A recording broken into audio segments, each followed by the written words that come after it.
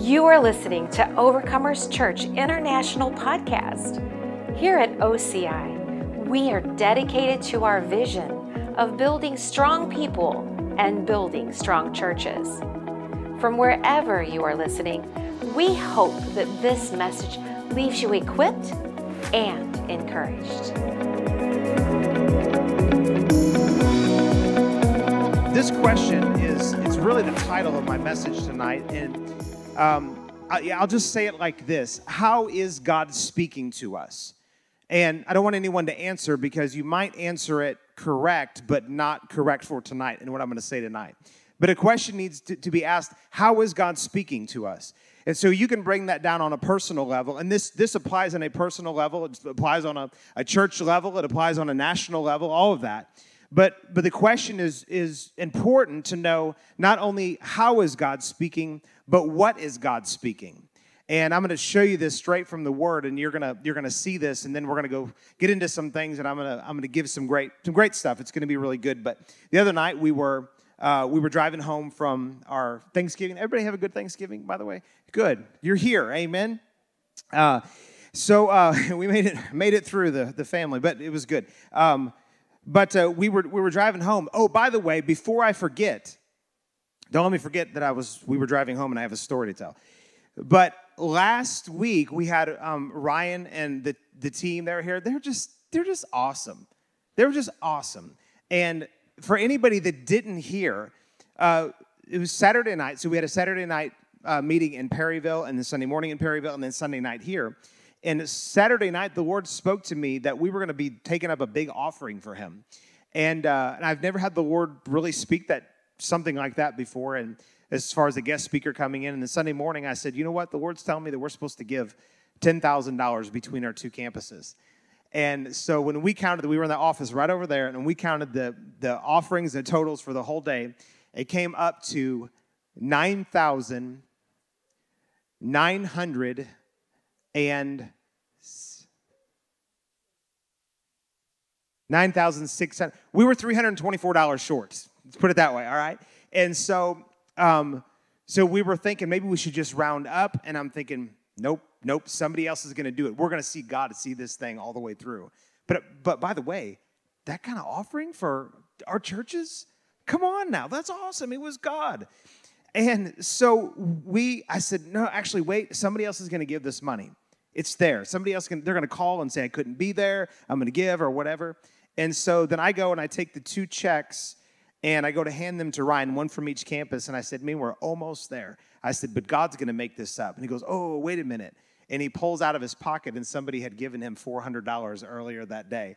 So the total came up to, I think it was $10,076, as I think was the total. And so, man, to God be the glory. And that ministry, amen, it's doing things to reach our younger generation. And so this actually really fits in, and I won't forget my story. This fits into where I'm going tonight because the younger generation does not know, and I would say that it's because the church as a whole doesn't know how God has spoken to us in this dispensation, in this time.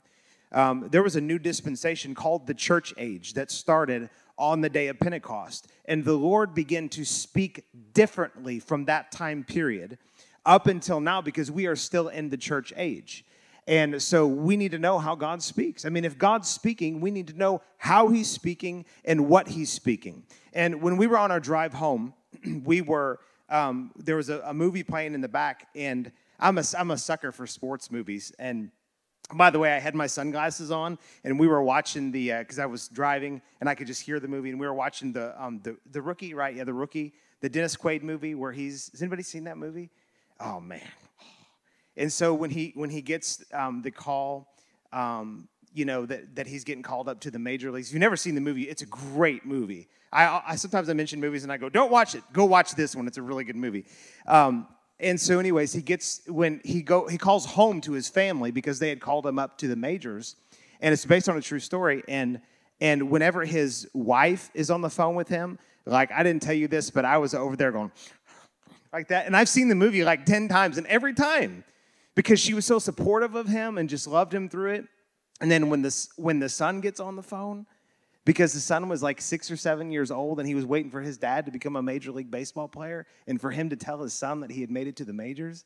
If you want a tearjerker, go watch it. But it's a good feeling tearjerker. It's amazing.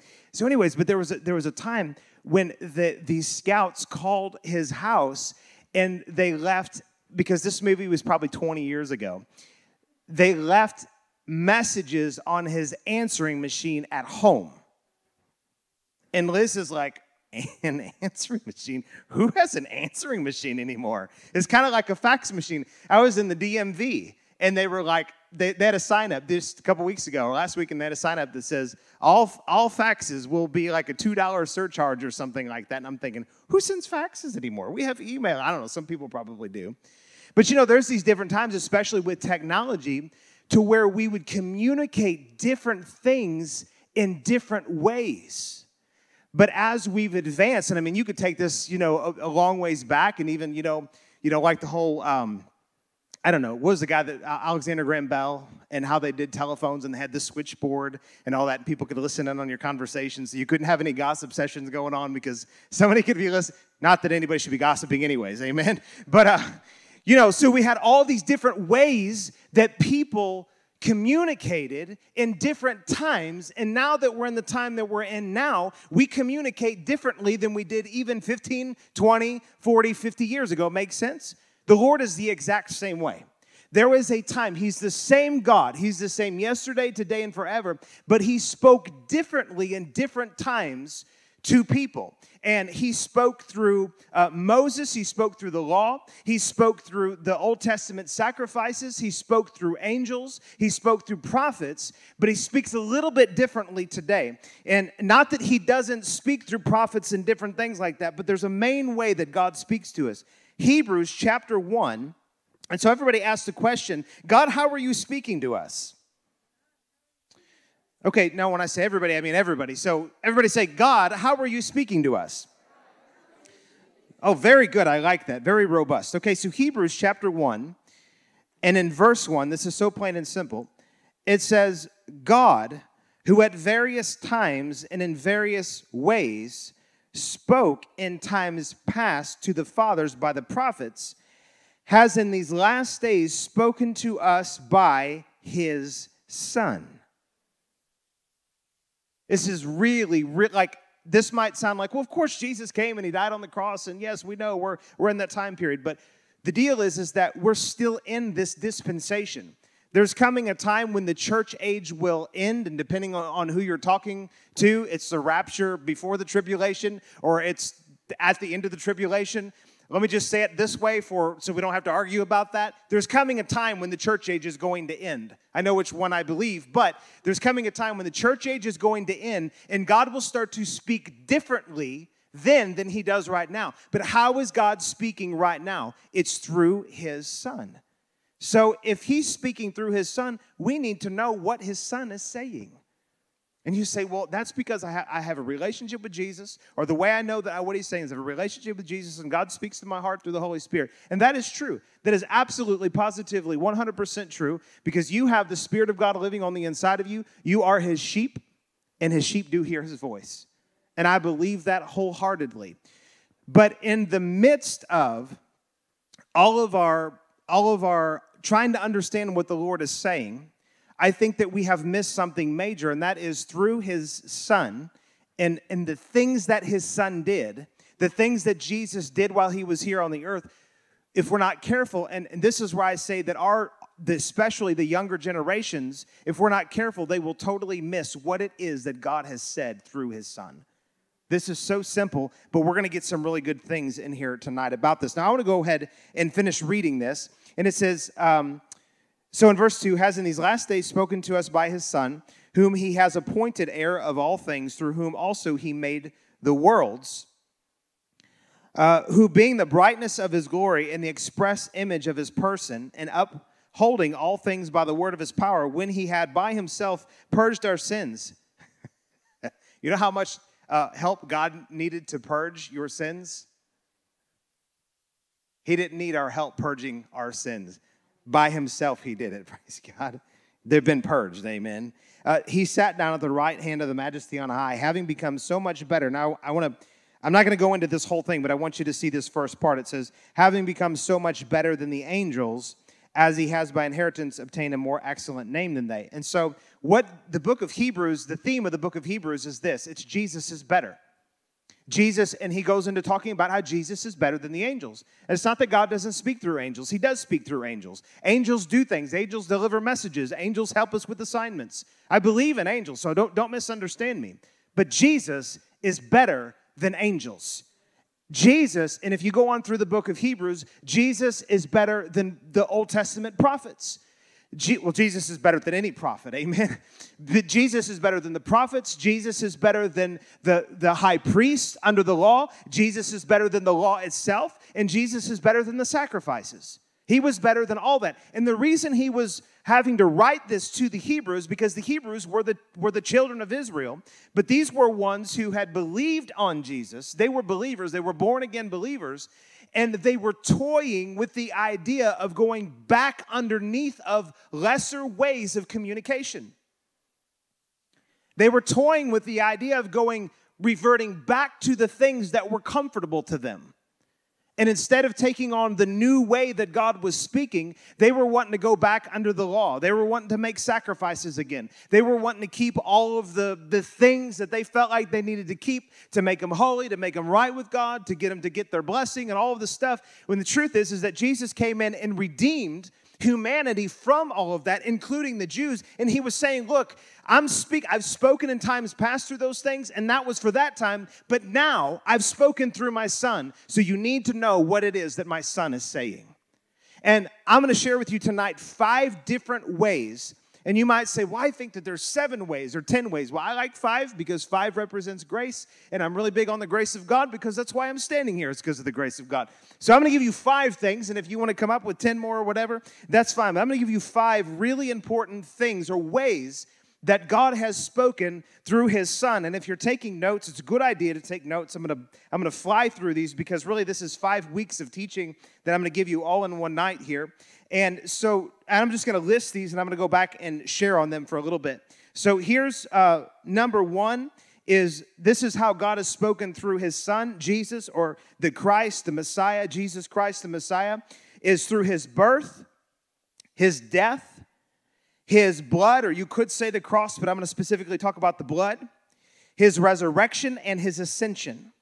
So he has spoken through his birth, his death, his blood, his resurrection, and his ascension.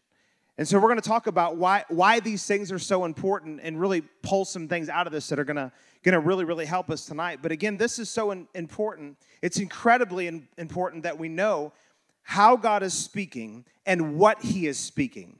Because in the midst, and I've found this, it's interesting. When I was in like high school, I went to, like a Baptist kind of a youth group or whatever. But the house that I grew up in was more charismatic, Pentecostal. You know, my parents got, radically saved and filled with the Holy Ghost. And so we're involved in some of that. And then the youth group I went to was not so much of some of that. So I have a little bit of a mixture that I was growing up in.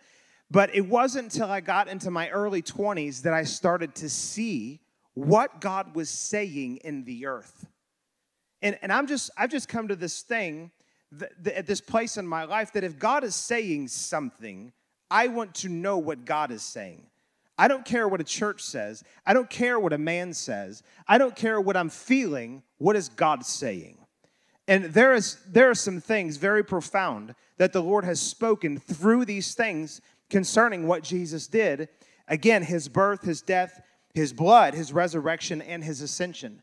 There are particular things that happened that took place that the Lord was communicating. This is what I want humanity to know. In particular, I want my church to know about what I think. Now, if you go back and you look in the verse we just read in Hebrews chapter 1 and verse 3, it says, who being the express, and this is speaking of Jesus, who being the brightness of his glory and the express image of his person. This is speaking of Jesus, and that word express there means an exact copy. It means an exact picture. So when we've seen Jesus, we have truly seen the Father. And so it's interesting to me sometimes that people will want to go back, and I love the Old Testament. All of it is the Word of God. But you have to understand something. There is an old covenant and there is a new covenant. And the new covenant is a more accurate representation of who God is. And the reason is because when Jesus came to establish the new covenant, he represented the Father perfectly. He didn't do anything or say anything except that he saw the Father do and say those things. So in this verse, it's saying that Jesus is the express image. He's the exact image of the Father. It's almost kind of like when Kingston stands up here. He almost looks like a carbon copy, and he loves to hear that because he doesn't ever hear that. No, it's like everywhere we go, they're like, oh, you guys aren't Father and Son, and Kingston's like, oh my gosh, here we go again. And so, but even more accurate than that, Jesus, when you've seen Jesus, you have seen the Father.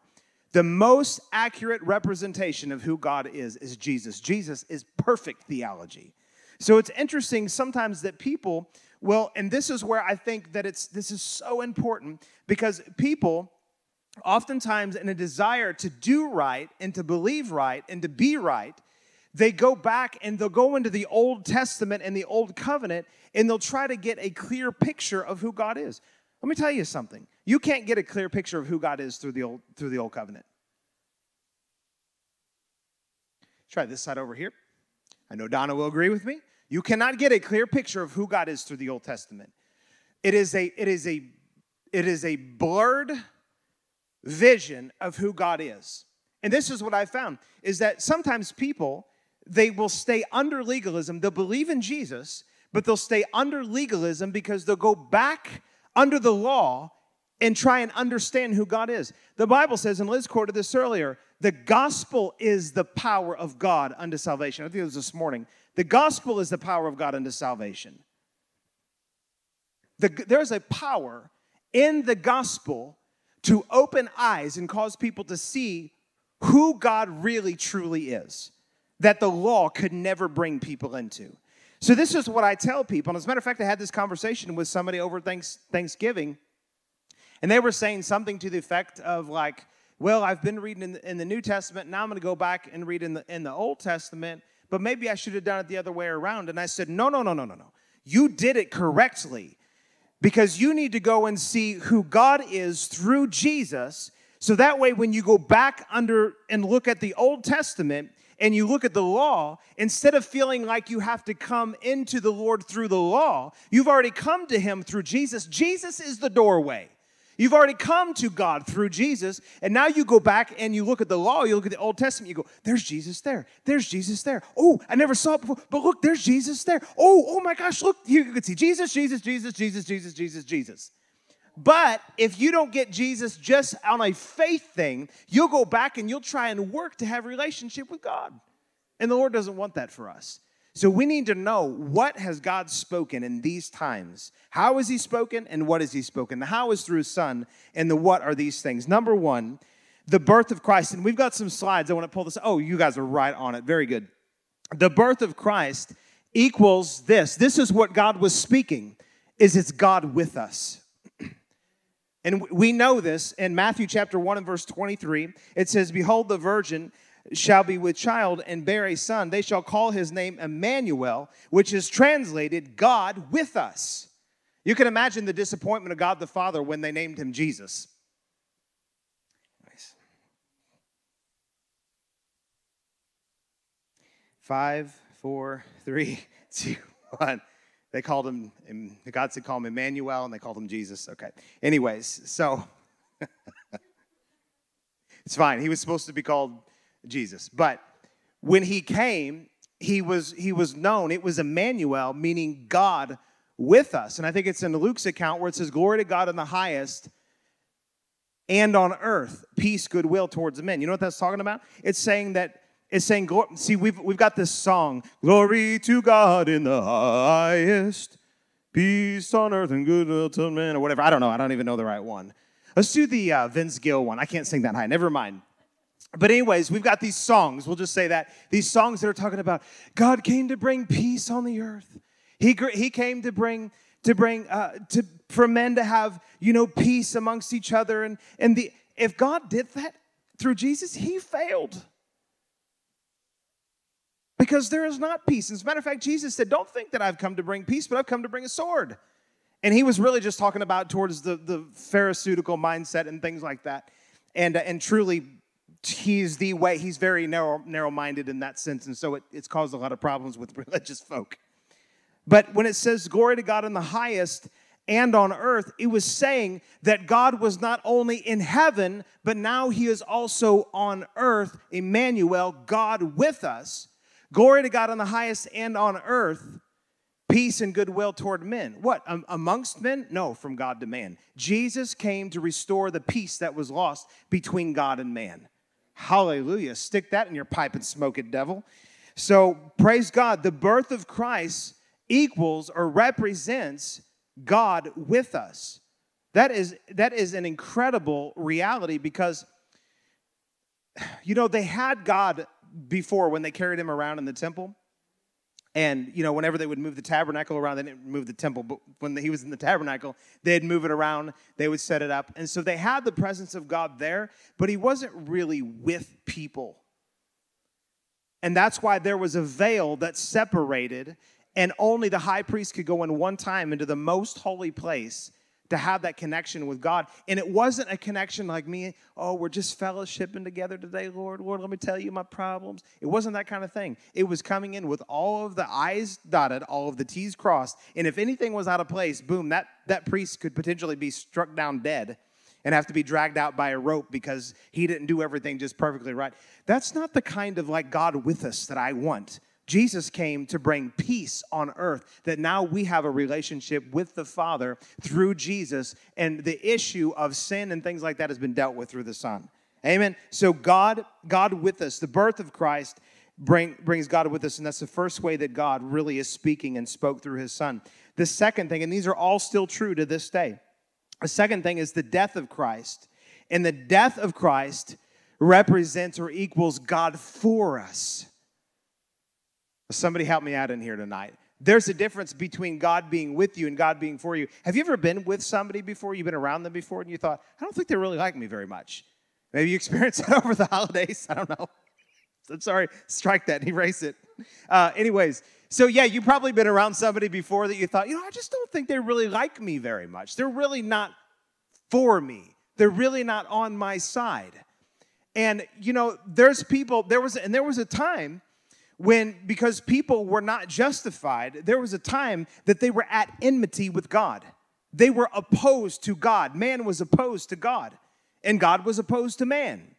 But when he came through his Son, he was not only became God with us, but he became God for us, on our side.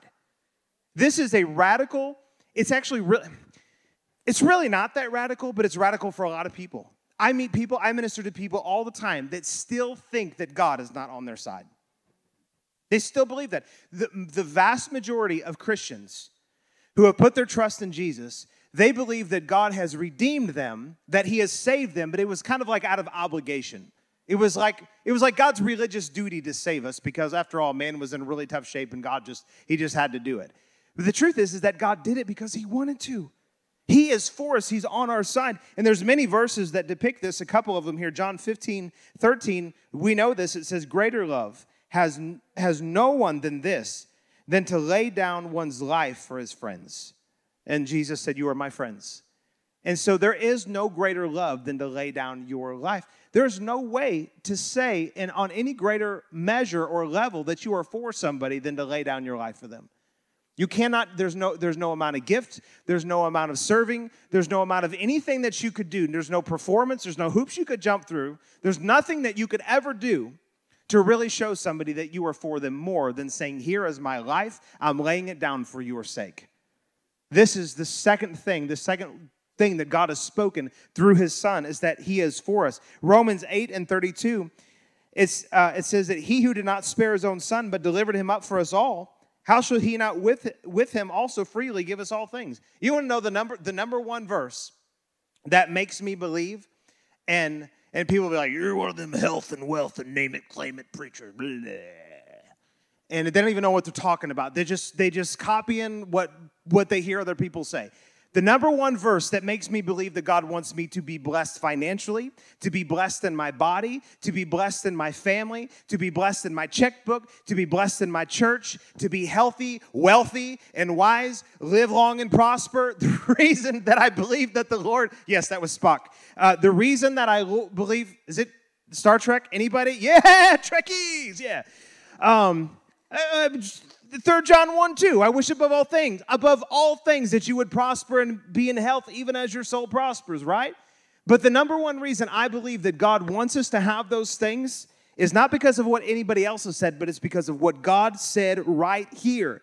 If he who did not spare his own son, but delivered him up for us all, how shall he not with him also freely give us all things?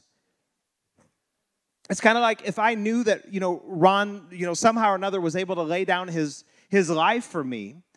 And I don't know how it would work in the natural, but let's just say that he laid down his life for me. He died for me and rose again. He's not Jesus, but, next best thing, right? And somehow or another, he was able to do that. And did I miss something? Okay. Sorry, you're the next best thing to Jesus. Excuse me. You're third place. All right. Stop it, Kent. You're going to get in trouble. But let's just say, probably should have used Liz as an example, but anyways, we're already on this. We're going to go for it. And let's just say that he was able to do that. And then I went up to somebody and I said, oh, let me tell you about my friend Ron. He is so incredible. And this situation came up and he laid down his life. He died for my sake. Now he's back to life, but he died for my sake. And imagine what you think. You think, man, this guy is incredible. He's awesome. I'd like to meet this guy sometime. And then in the next thing, I turn around and say, did you know one time I needed $50 to put in my gas tank? And he said, forget you, I'm not giving it to you. Imagine if I communicated that to you. You would think, first of all, what is wrong with you? Second of all, what is wrong with this guy, Ron? He would give up his life, but he won't even give you $50 when you're in need to help put some gas in your gas tank. And by the way, he would do that, but we're speaking hypothetically here. Do you understand the disconnect that people have when we come to relaying God? We say things like, oh, Jesus died for us. But he might want you to be sick or broke or poor or whatever, blah, blah, blah, blah, blah, blah. It doesn't even make any sense. If he's already gone to the highest level, how can we believe that he wouldn't want us to have all these other things? The only way we could believe that is if we religify it. And you say, well, how do you religify something? God in his sovereignty has chosen to make you poor. He's chosen for you to have this disease to live with for 12 years so that he can get, oh, Jesus, did anyone see? No, I shouldn't even go there. Did anyone? I'm going to. Anytime I say that I'm not going to go there, I'm going to go there. Did anyone see The Chosen, the last one? Jesus, help me. Oh, Jesus, help me. If little James, it says that he went about doing good. Anybody not see it? The last season 3, episode 2, and I got to explain myself. Okay, season 3, episode 2 came out. We went to the movie theaters. We went with you guys. And anyways, little James. There's Big James and there's little James. If you've been watching The Chosen, incredible stuff. Big James and little James. Little James, who's obviously has a handicap that is walking. Help me, Jesus. Anyways, it's just, I was going, in the movie theater. I'm writhing on the inside because little James, and we've been waiting for this moment because earlier in the season, or early in season 2, I think it was, little James is having a conversation with, I think, John, somebody else, and he said, I don't know, Jesus is healing all of these other people. Why hasn't he healed me? And then little James says, maybe it's because I haven't asked. And my heart was settled at that point. I thought, okay, I can go with that, little James. I'm fine with that. Well, we fast forward to season 3, episode 2. And they're getting ready to be sent out 2 by 2. And little James comes up to Jesus and says, the guy portraying Jesus, it was not Jesus, and said, is this getting anyone's kitchen in here? I'm sorry if it is, but I'm not. We got to straighten these things out. Folks, we got to be right about this kind of stuff because we have to represent God accurately. He has spoken through his son. Are we speaking what God has spoken about his son and through his son? Or we got some other kind of gospel going on? We need to ask ourselves this. And so he goes up to Jesus, the guy portraying Jesus, And he says, Jesus, all of these other things are happening, all these other miracles are happening, but why haven't you healed me? And then the guy portraying Jesus, that's what I'm going to call him. And I thank God, I believe The Chosen has helped a lot of people. But when I was listening to this, I thought there are hundreds and thousands of people that are dealing with diseases that will hear that message through that and stay in their sickness and not believe God for anymore. Because Jesus' response was, I could heal you, and it would be within the will of the Father, but it would really be better for you to live in this sickness so that God would get the glory by the strength being shown through you as you're living in sickness. That is heresy. You know why it's heresy? First of all, because the love of God tells us different right here, that if he who did not spare his own son, how will he not with him freely give us all things? You know what all means in the Greek? It means all things. Come on now. And so we got to get this thing right. And so anyways, all right, I'm going to move on before I get too far off track, but that really fits in. And this is what I was going to say, and I interrupted myself. It says in the word, it's heresy, because it says that he went about doing good, healing all that were sick and oppressed by the devil. And how God anointed Jesus of Nazareth, who went about healing all that were sick and oppressed by the devil. And he gave his disciples power and authority over all sickness and over all disease, and to cast out demonic spirits. I think is how it says it. But anyways, he gave him authority over all of it. And so we just got to make sure that our doctrine isn't coming from any other source than what does God say? What did Jesus say? What did God say through Jesus? And his death spoke that he is for us. So when you are dealing with something, because I don't deny that sickness is real. I don't deny that people go through stuff. I don't deny that probably most of us in here are walking something out in our own life, probably in our own body, in our finances. I don't deny that stuff. But I do deny that God wants us to live at a lower level than what his son has come to provide for us. It says that by the stripes of Jesus, you were healed. You know what that means? It means that he already paid for the healing by the stripes borne on his back. What right does any one of us have to say that, well, actually, God doesn't want you to have it? To me, that is just as blasphemous as saying that God doesn't want somebody to be saved. And I know a few Christians who say that God wants some people to be damned to hell, which is nonsense and blasphemy. God, he doesn't want anybody to perish. I don't even use that word blasphemy very much, but I'm using it right now. We got to be really, really careful that we represent God right for who he is. Hallelujah. Everybody say, thank you, Pastor Kent, for telling me the truth. Okay, good. You're on my side. All right. So number 3. Number 1 was the birth of Christ, the death of Christ. Number 3 is the blood of Christ. And this speaks of God's eternal redemption. Not just God's redemption, but God's eternal redemption. It's not just that he redeemed us, but he gave us eternal redemption. Here in Hebrews chapter 9 and verse 12, it says, not with the blood of goats and calves, but with his own blood he entered the most holy place once for all, having obtained eternal redemption. And there's many verses that depict this principle, but I'm just, for time's sake, just showing you that one. But this is another way that God has spoken through his son, is that he has spoken through his blood, and his blood didn't have to be shed more than one time.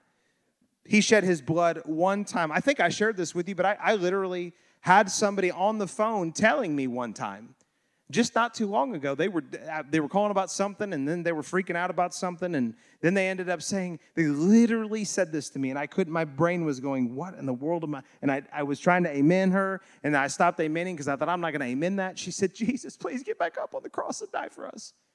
And I thought, I know, I was going, what? I was like, I felt like I'd been thrown in a lake of freezing cold water or something. It was like, wow, what?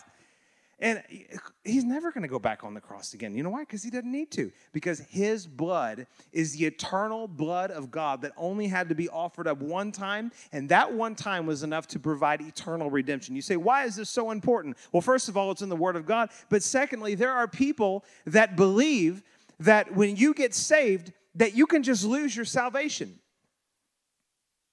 I mean, if it was that simple, like this takes more time than what I have to give at the moment. And so then people are like, well, you're saying there's no way that you can lose your salvation? Well, yeah, basically. I'm saying there's no way you can lose your salvation because it's based on the eternal blood of God and you putting faith in it. And then people are like, well, Pastor, that's going to cause people to live in sin. I've not met one person that I've told that to that said, This is awesome. I'm going to go live like an idiot. I've not met one person in all of my years that has said that. Now, I've met a few that I think that actually did that, but, that's on their head. But what this does is it liberates us to where we don't have to feel like we have to go and do any kind of penance before the Lord, whatever that kind of penance would look like. This liberates us to where we realize what God did was eternal, and He did the eternal work. I didn't do the eternal work. It wasn't based on what I could do. It was based on His eternal blood. Because God's eternal and everything about Him is eternal. And when He does something, He does it right, it sticks, it's good, and it lasts throughout all eternity. And so then people get into the conversations of, well, can you lose it and can you send it away? I'm not going to get into all that stuff right now, but basically, you'd have to work really, really, really, really hard. If it was even possible, it depends on how you interpret particular passages of Scripture, primarily Hebrews chapter 6, verses 1 through 6, somewhere around there. Depending on how you interpret it, you'd have to work really, really hard to go from being saved to not saved. You can't just send your salvation away. You can't just mess up and blow it, and then all of a sudden you're not right with God. If that was the case, then the only hope was that if we get saved and then we just die. The person that was responsible for leading us to the Lord just kills us. You're saved? Okay, I want you to make it, so boom, you're dead, whatever. I mean, nobody's going to do that, but I'm just saying, as soon as you get saved, probably within a day, I mean, if you do awesome, you might make it like 2 days or something, and you're going to sin. You're going to think something wrong. You're going to do something wrong. You're going to not walk in love. You're going to not read your Bible like you should. You're going to not do something. And you say, no, it's the big sins. What are you talking about, the big sins? Because as far as I can see, that it says that once you're guilty of breaking one part of the law, you're guilty of breaking the entire law. It's just like if you have, and I love this analogy, Brother Andrew uses this, if you have a window, it doesn't matter if you throw a little BB or a rock through it, or if you drive a car through it. You've broken the window, however you've broken it, whether it's a big thing or a little thing, whether it's a big sin or a little sin, if you've broken the law, you've broken the law. And the only way to be right with God is through faith in Jesus, period. And so your big sin or your little sin is not going to be the thing that separates you from the Lord. Hallelujah. Somebody say, thank you, Jesus. And again, it says, for him that knows to do good and does it not, to him it is a sin. If you know that you should, if the Lord says, I want you to get up and read your Bible for 20 minutes every morning, and you just decide that you're not going to do that, you are just as guilty as a murderer. I'm not saying the consequences are the same. Amen. And don't catch me wrong, but I'm saying as far as before the Lord, you're just as guilty. There's no big sin or little sin. There's either you're right with God or you're not right with God. And we are justified through the blood of Jesus, and it's an eternal redemption that we have with him. Also, this also speaks of something better. Hebrews 12 and 24, it says, to Jesus, the mediator of the new covenant, and to the blood of sprinkling that speaks better than that of Abel. I read this for years, and I thought, what in the world is this talking about? This is so simple. Jesus' blood speaks better than that of Abel. You know what Abel's blood cried out? It cried out vengeance. So Cain killed his brother Abel, and his blood cried out from the ground, vengeance. Our sins killed Jesus, essentially killed Jesus, put him on the cross, but his blood cries out mercy. That's why it's better than Abel. And that's why it's better than any natural thing. Because whenever something is done, and even Moses under the law, it was eye for an eye, tooth for tooth, remember? But Jesus came in and he said, I'm reversing everything. I'm going to flip your lid. I'm going to tilt your brain. And instead of when I die, vengeance being the thing that should be said about my blood being spilt, it's spilt for the sake of mercy for people. Hallelujah. The blood of Christ has spoken, and it's spoken powerfully. If you could just take somebody, and this is why we need to pray for pastors. We need to pray for churches. There's a lot of pastors that are good ministers, that love God, and that need to have a revelation of the new covenant.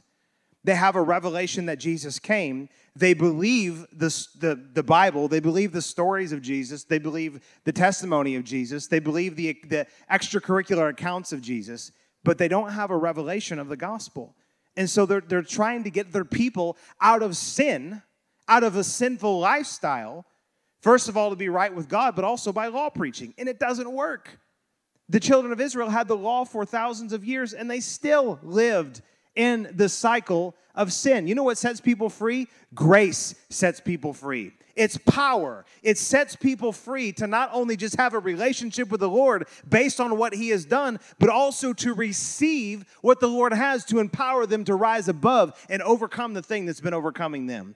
There's nothing more powerful than the blood of Jesus. And if pastors, and I believe that there's an increase, this is part of the Great Awakening. I believe that's happening. And I believe that Paul, he told the Galatians, he said, somebody's come and preached a different gospel to you.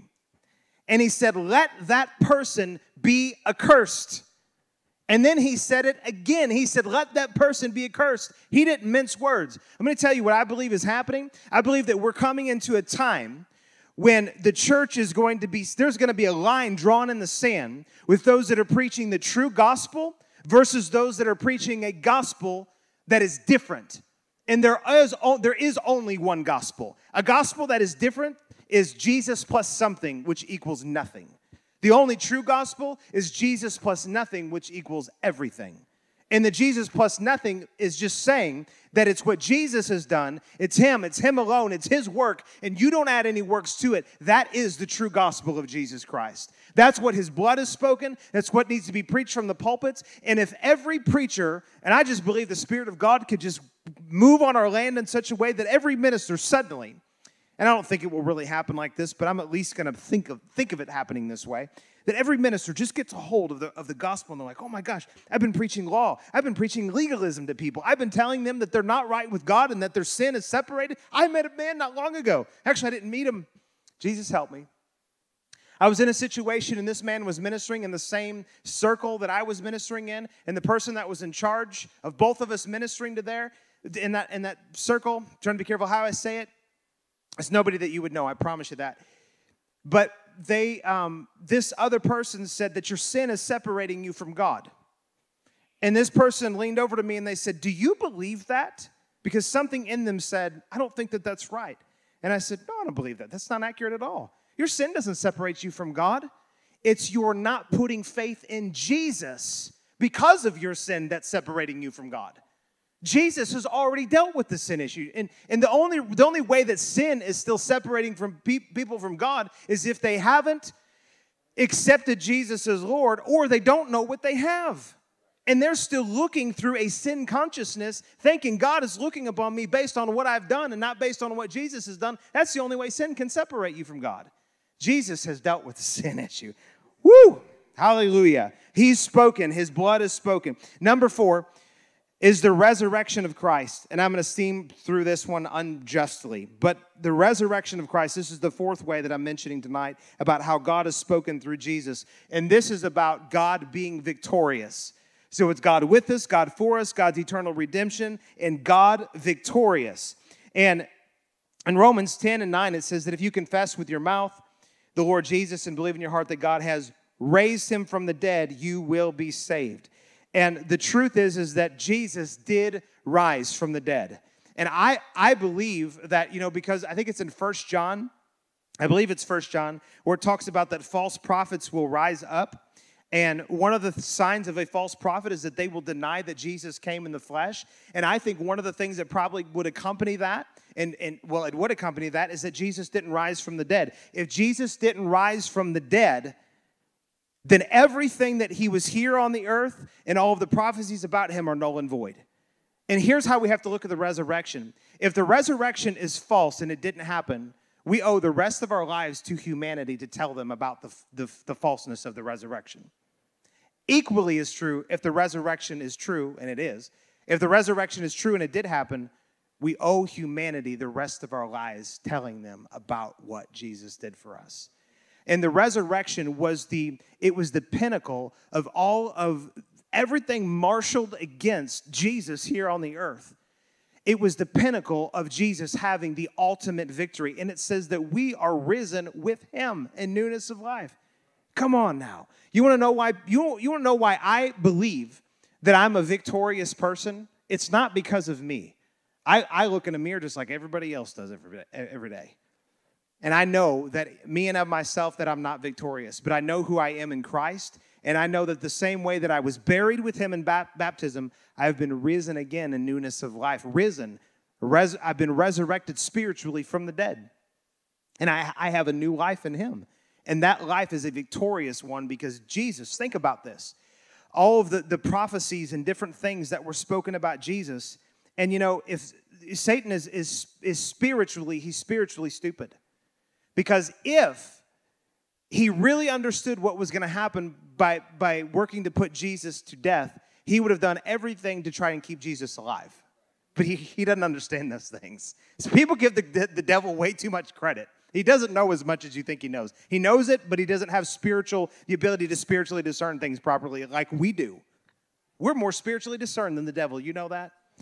And so, but whenever Jesus was put in the ground, and I put in the tomb, and he died and was put in the tomb, you can bet that every demon in hell, every demon on the earth, Satan himself, was marshaled against Jesus being raised from the dead. Because once Jesus was raised from the dead, it was all over for him. It was all over. And you know what? Jesus rose from the dead. It was all over for the enemy. And it still is to this day. Hallelujah.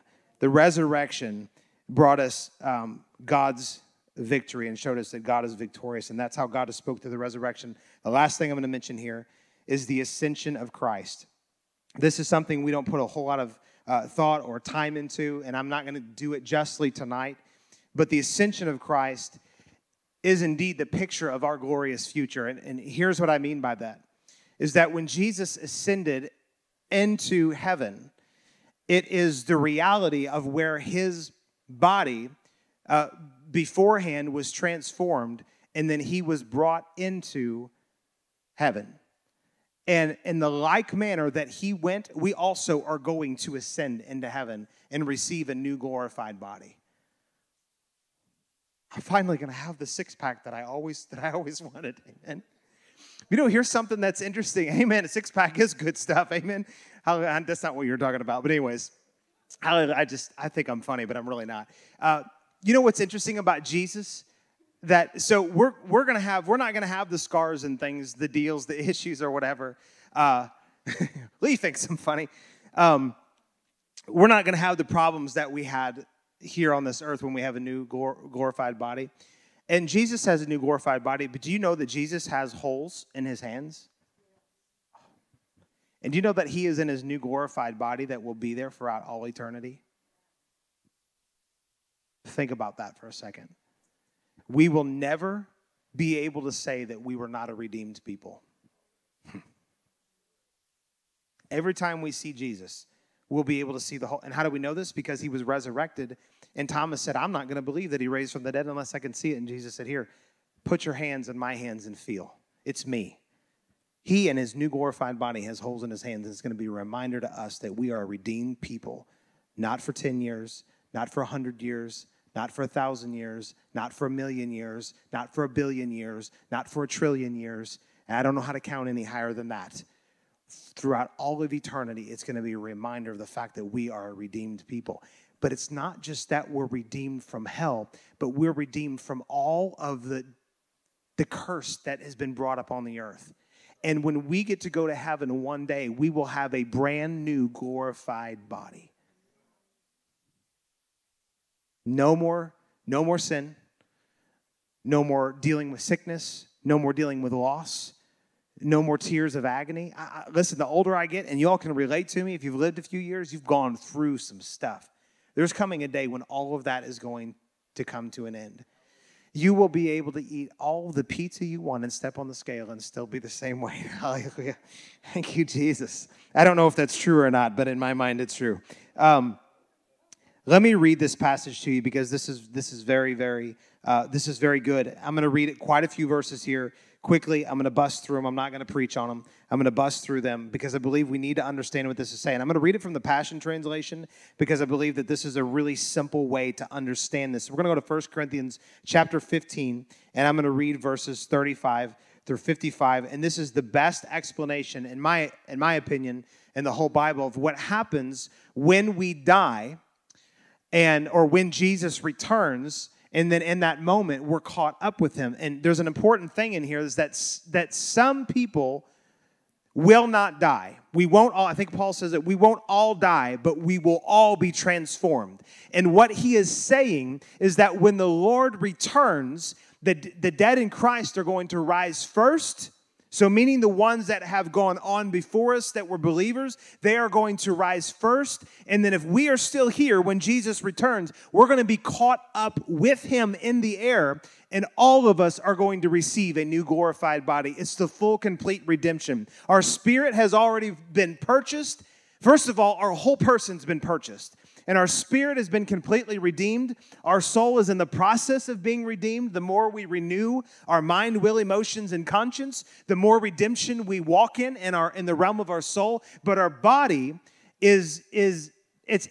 I'm not saying this is a bad statement, but it is in the process of decaying.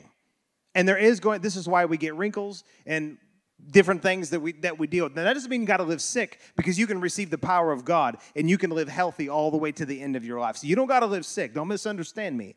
But our body is in the process of not getting any younger, amen? But there's going to come a time when we're going to have a brand new glorified body in perfect condition. Listen here. It says, I can almost hear someone saying, again, this is the Passion Translation, a little bit different reading, but it's really easy to understand. I can almost hear someone saying, how can the dead come back to life? And what kind of body will they have when they are resurrected? Foolish man, don't you know that what you sow in the ground doesn't germinate unless it dies? And what you sow is not the body that will come into being, but the bare seed. And it's hard to tell whether it's wheat or some other seed. But when it dies, God gives it a new form, a body to fulfill his purpose. And he sees to it that each seed gets a new body of its own and becomes the plant he designed it to be. Hallelujah. All flesh is not identical. Animals have one flesh and human beings another. Birds have their distinct flesh and fish another. In the same way, there are earthly bodies and heavenly bodies. There is a splendor of the celestial body and a different one for the earthly. There is the radiance of the sun and the differing radiance of the moon and for the stars. Even the stars differ in their shining. And that's how it will be with the resurrection of the dead. Now, you can imagine he's writing to a people here. And I was telling Liz, I said, I'm so thankful that God had Paul write this, because we would have a lot of questions of what's going to happen to us when we die. I mean, really, and the people, they were arguing, and the Sadducees didn't even believe in a resurrection. There was all this stuff going around. They didn't know what to believe. But Paul, who went to the third heaven and had God reveal things, came and told us some things here. And it says, the body is sown in decay, but will be raised in immortality. It is sown in humiliation, but will be raised in glorification. It is sown in weakness, but will be raised in power. If there is a physical body, there is also a spiritual body. For it is written, the first man, Adam, became a living soul. The last Adam, speaking of Jesus, became the life-giving spirit. However, the spiritual didn't come first. The natural precedes the spiritual. The first man was from the dust of the earth. The second man is the Lord Jehovah from the realm of heaven. The first one, made from dust, has a race of people just like him, who are also made from dust. The one sent from heaven has a race of heavenly people who are just like him. Once we carried the likeness of the man of dust, but now let us carry the likeness of the man of heaven. Now I tell you this, my brothers and sisters, flesh and blood are not able to inherit God's kingdom realm, and neither will that which is decaying be able to inherit what is incorruptible. Listen. And here he summarizes, I will tell you a divine mystery. Not all of us will die, but we will all be transformed. God has spoken through his Son when he ascended into heaven in his new glorified body.